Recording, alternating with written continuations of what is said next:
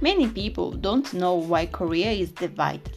It's normal, because it was not explained at school. I'll explain. In 1945, Japan was defeated in the war, and for this, they lost their colony that was Korea.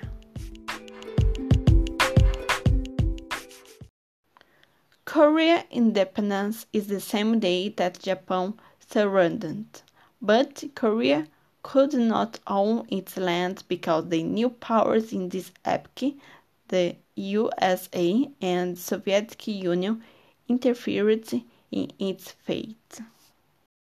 The Soviet Union invaded North Korea while the USA invaded the South. Shin Frozen, the U.S. Secretary, and Charles von from Soviet Union were the ones who designed the border. Now, South Korea is capitalist and North Korea is communist, but nowadays North Korea has been the regime of dictatorial socialism.